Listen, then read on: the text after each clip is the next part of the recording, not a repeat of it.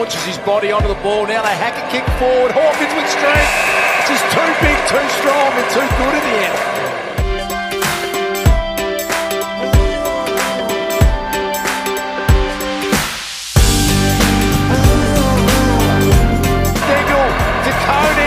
Out the back, Cameron one-on-one with Howe. Big contest coming up. Jess has got 5. He's got 5.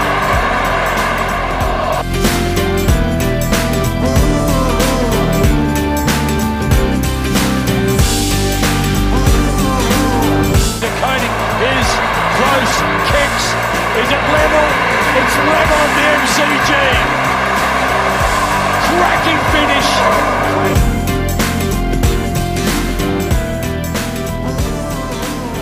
Hello again and welcome to this week's episode of the Cats Whiskers. I'm Mark Brunger sitting in the host chair this week. Wes Cusworth is on assignment, so he's left it to the three wise monkeys in myself. Anthony Petkovic, welcome, and also Mark Browning, welcome to you both.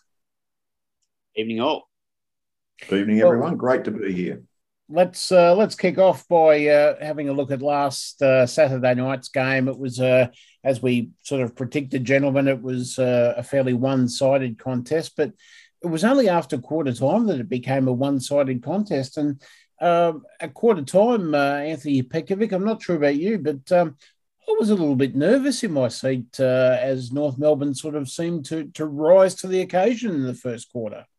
Well, they did. They certainly had a crack, and they had a very, very effective player, number 13. He was wearing a yellow vest. He scored 2 of their 3 early goals and kept them in the game. But once he faded from view, North tended to struggle.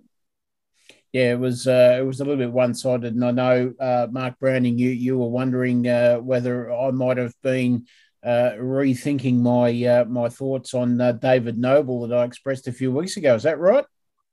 Well, yes, it was. I mean, as you just mentioned, guys, quarter time, it looked like the AFL might have branded the round the upset round because you'd already had St Kilda beat Carlton, you'd already had Essendon beat Sydney, and North Melbourne everyone was mildly considering North Melbourne upsetting Geelong. But from that moment onward, Geelong, well, was it Witches Hats or was it Fitzroy 1996 reincarnated? Because they got 1 point after half time and they were just a rabble and they couldn't get the ball past the centre. You know, we might have seen or played in games and been on the wrong end of it, even in junior football, where a side is just a total mismatch for the other side and not competing. And that's what it looked like after half time, certainly. And yeah, like Mark, you and I discussed last week where North Melbourne were at and where David Noble was at. And, you know, every piece of media suggested he's a good man, very knowledgeable.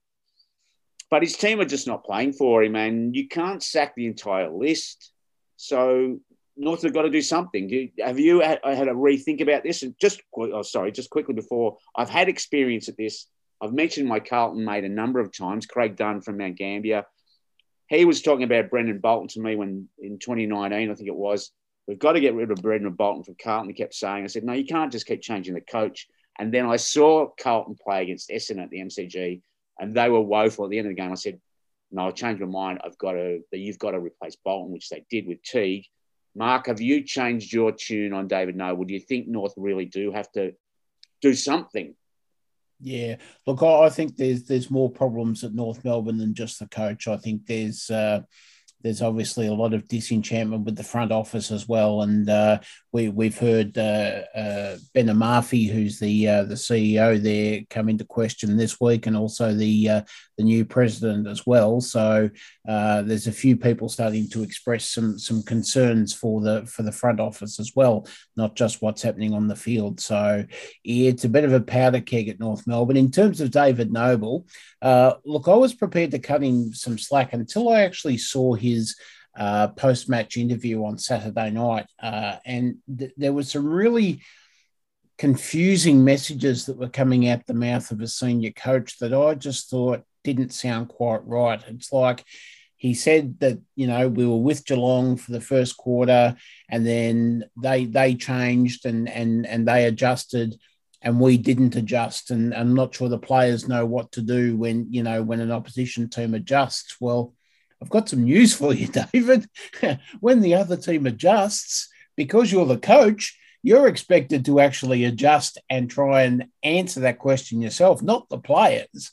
You're the one getting the bucks to make the calls on those sorts of things. So that to me sort of started to sound like there's a disconnect between the players and the coach, and that's always a big, big problem. So I would be very surprised now as whether David Noble sees out the remainder of the year, and I think maybe Jeff Walsh's review might be the straw that breaks the camel's back, I think, in that one. The problem for North will be attracting a person better than David Noble, because they've gone with first-time coaches the last couple of times. They probably don't want to go down that path again, because they could just literally kill another coach. And yet an experienced campaigner is not going to want to ruin their record, knowing that they've still got probably a couple of years of pain still ahead of them. So it's no good talking about getting Alistair Clarkson. What would possibly North Melbourne have that would interest Alistair Clarkson or any other coach of that ilk? It would be a massive challenge to lift North Melbourne, given the state of their list. The North are where they are at now because of decisions made over the past 3 or 4 years. And every major decision that North have been involved in that period, they appear to have gotten wrong. They cut far too deep into their list. They kicked out older, experienced players before there were ready replacements in line. They had another massive cull at the end of 2020. And some of the young talent they've brought into the club are taking a long time to find their feet at AFL. So they've got to rule a line under all of that, all the finger pointing, all the blaming. No, the recruiting's not to blame. This one's not to blame. That one's not to blame. They've got to rule a line under it, and they've got to start doing some things that are actually going to improve them, even in the short term. They've got to bring in some experienced talent. They've got to bring in some players who are towards the end of their career, but ready for one more challenge. A player, if I was North Melbourne, the sort of player I would be targeting is someone like a Zach Toohey, who is going to come out of contract at Geelong. He's been part of a successful setup. He's a great team man. He is a leader. He would be someone who would bring commitment and courage and confidence and a little bit of humour, because they're certainly not enjoying their football. They need to target some players of that ilk to simply show the younger players and set a particular standard, whether it be at training and in games, and would bring a wealth of experience to them. They just can't keep throwing young talent into that team and hoping that it's going to come up. And they've either got to back David Noble to the hilt, or they've got to know that there is someone who is actually better who is there to replace him. It's no good just replacing like for like. Absolutely. I couldn't agree more with you there, Anthony. I can see this being Carlton version 2, and taking the amount of time that Carlton has actually taken to get to where they are now. And Mark Browning, just following on from Anthony Petkovic's comments there about potential coaches, we keep hearing the name of Adam Simpson. For our West Coast fans, I'm sure they won't be pleased to hear that, but we keep hearing that North Melbourne are somewhat pleading with Adam Simpson to come home and take over the reins. But he may be in the same boat as Alistair Clarkson. I think he'd have more chance right now winning a premiership with West Coast than he would with North Melbourne. Another premiership, yes. Look, he's obviously far better resourced in Perth than he would be at Arden Street. But look, there will be a lure there. It would play on his mind. His old club, he was a great servant of the Shinboners and certainly exhibited Shinboner spirit. He's not the only option. I mean, Liam Cameron's out there.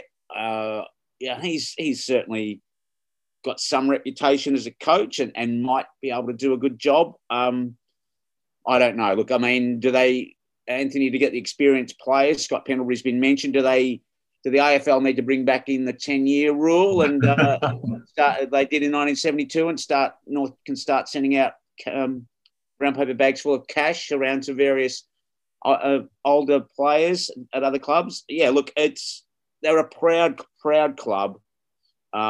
It's not good to see them playing so poorly. And, they played the greatest game of football I've ever seen against Geelong in the preliminary final in 1994. They won 2 flags in the 90s with a fantastic side. There is a way back, and everybody knows it can take time, but there is a way back. The AFL will look after them better than they looked after Fitzroy in 1996. So, we'll see it turn around. But, yeah, they've got to do something. They can't just leave it as is, can they? No, that's right. No, the first step, I suppose, is they've got to get everyone on the same page. At the moment, there seems to be different people saying contrary things, and there are a number of former players who haven't exactly been helpful, really putting the boots in and kicking them when they're down. They wouldn't have liked that in their time as playing, and maybe some of them need to be a little bit more constructive and actually reach out to the club and say, how can I help, rather than just using the megaphone of the media to continually bag them and the people involved.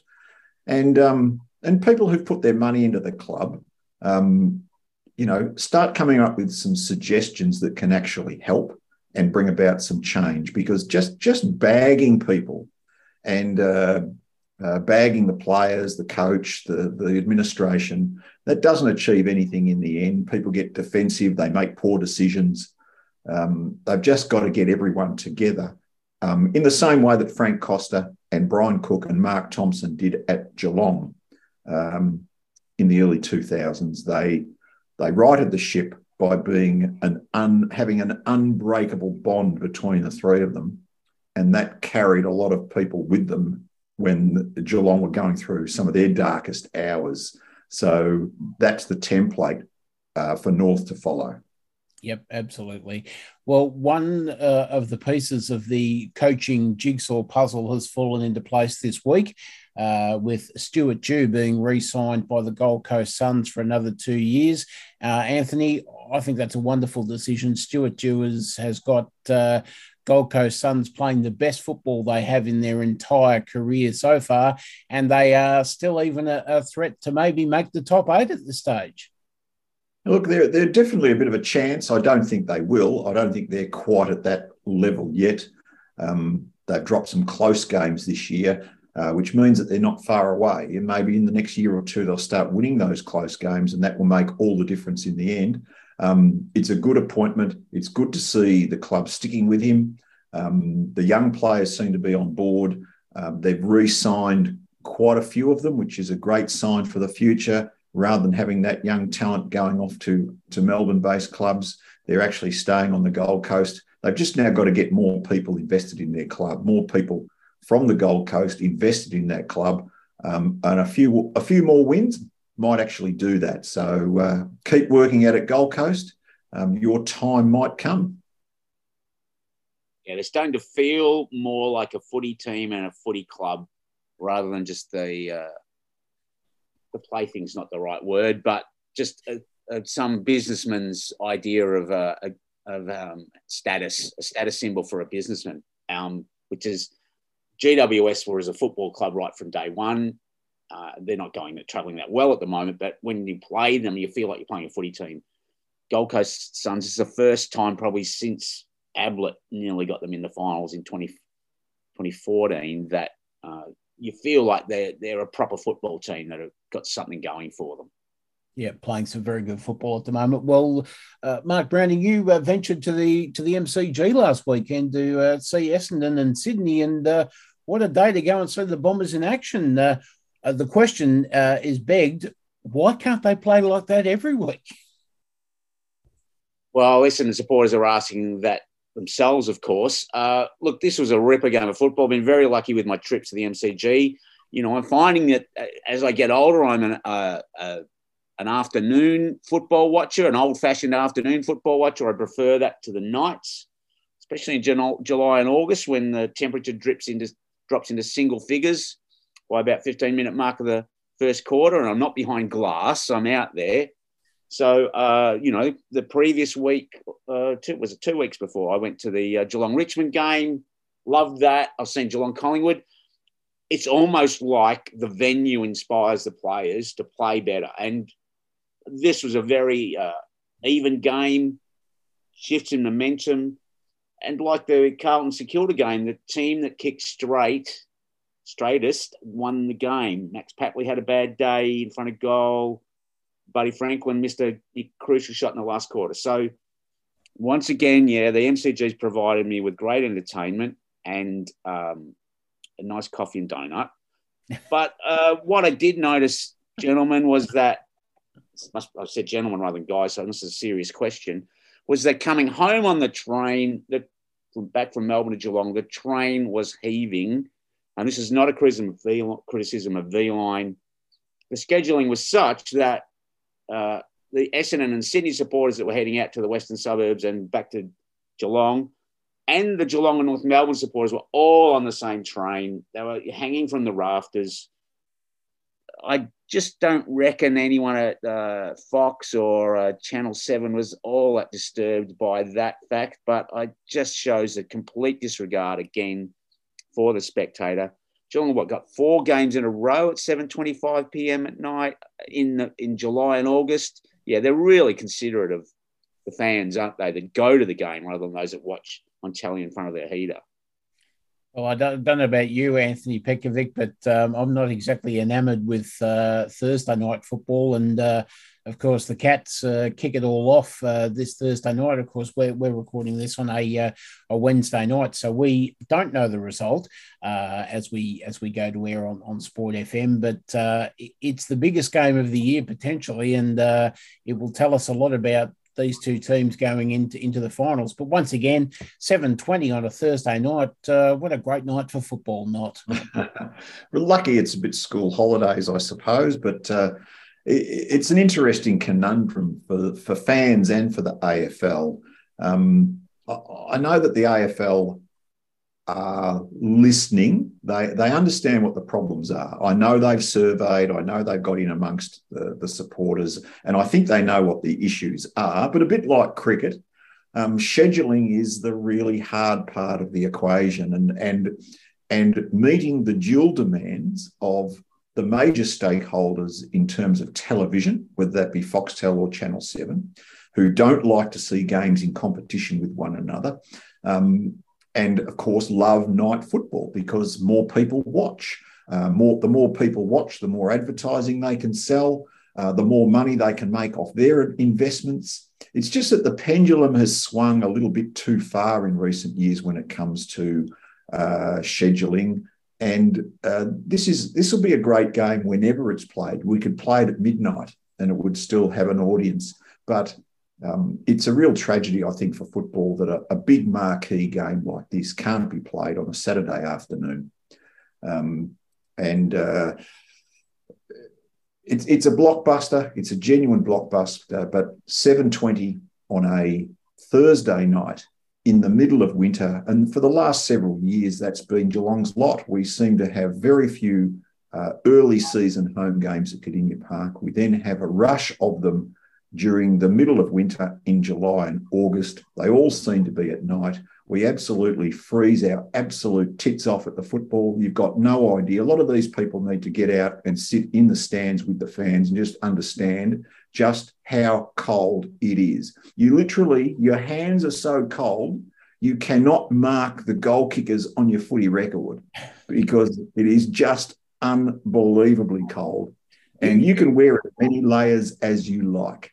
And it's a shame that that's the sort of things that we have to put up with as Geelong fans, and some clubs will know exactly what I'm talking about.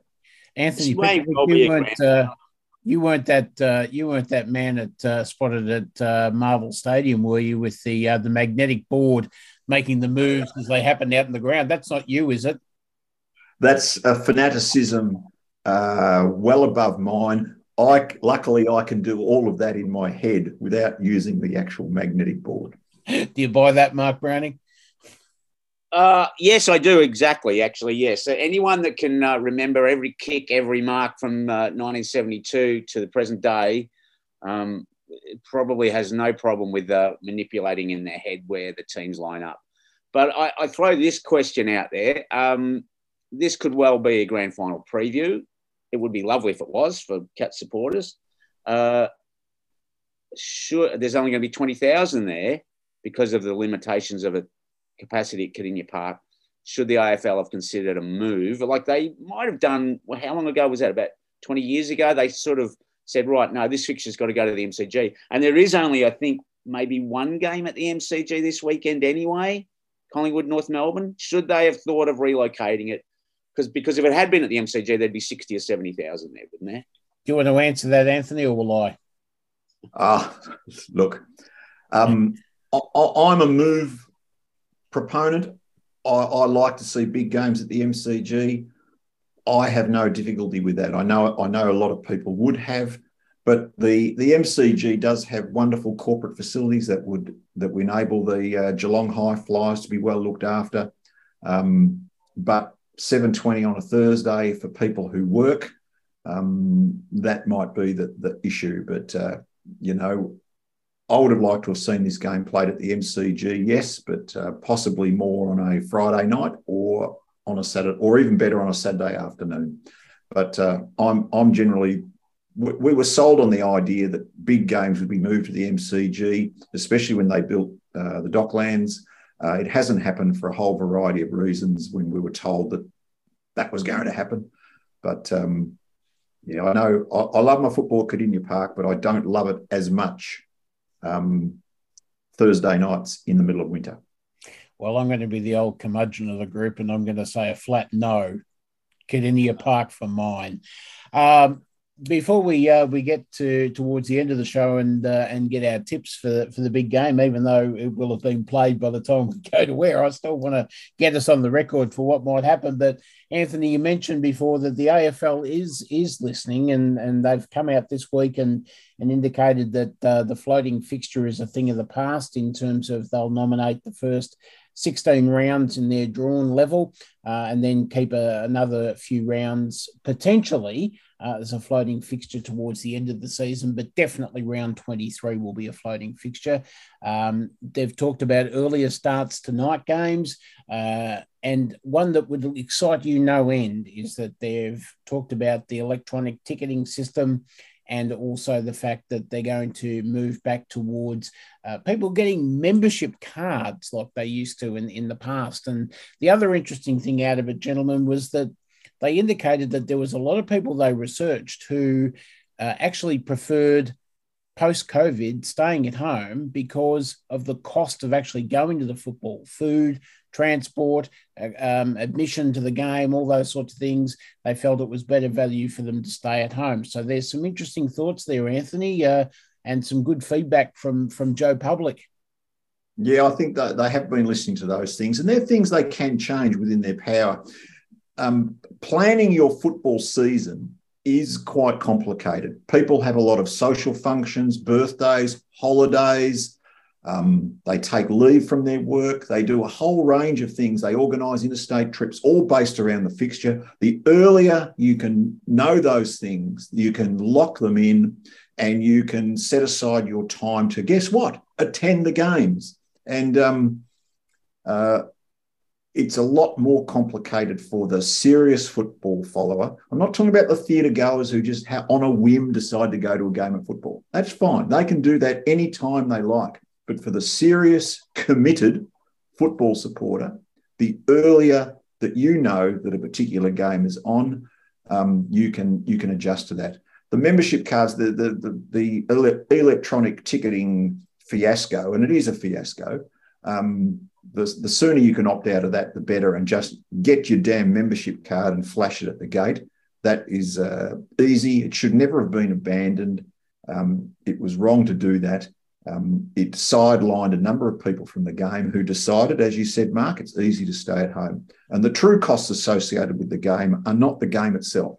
The costs associated with the game itself is fine. It's the add-on costs of getting to and from the football and all of the other associated paraphernalia that you have to do.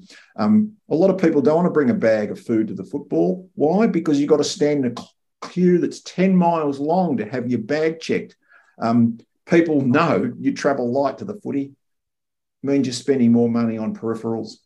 It's an issue. And of course, they charge like a wounded bull for a pie and for a cold pie and a thimble full of chips. So it's one of those conundrums, but they've got to keep listening and keep adjusting as they go.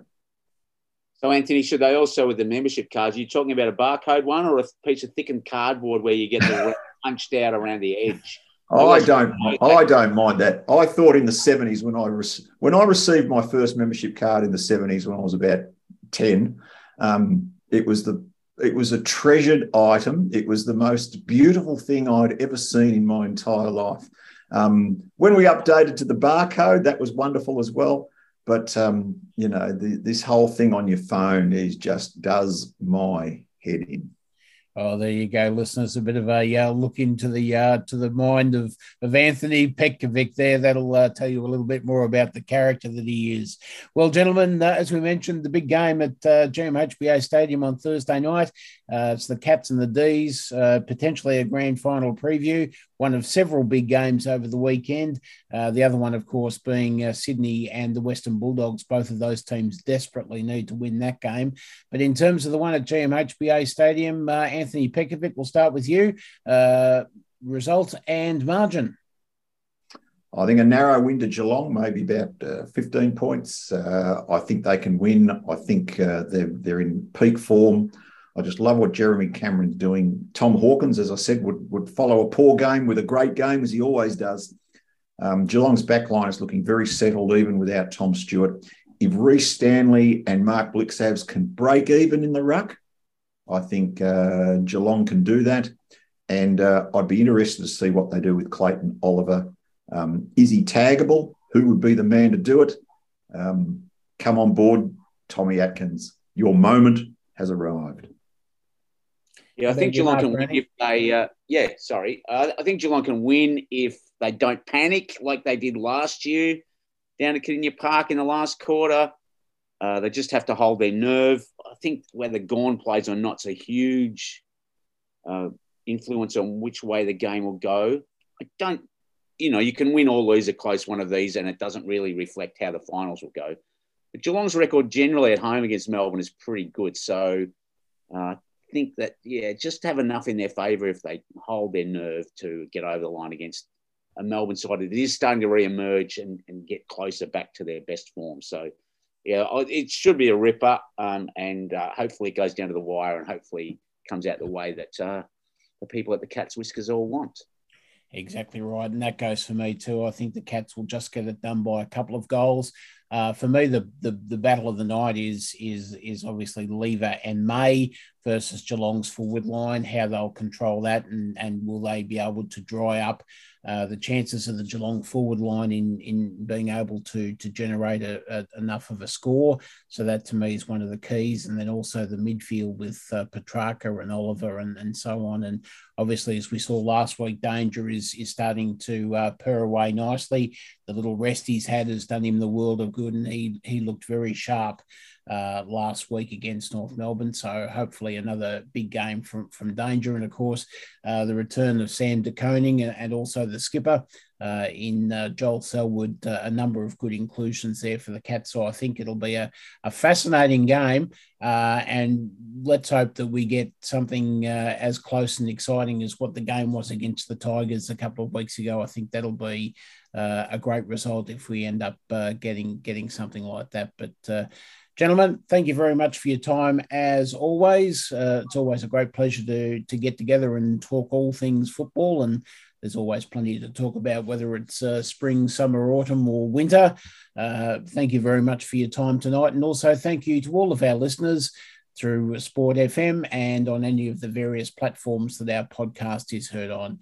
This is Mark Brunger signing off on behalf of the team. Wes Cusworth will be back again next week in the host seat, but Mark Brunger on behalf of Anthony Petkovic and Mark Browning saying thanks for listening, and we'll talk to you on the Cats Whiskers again next week.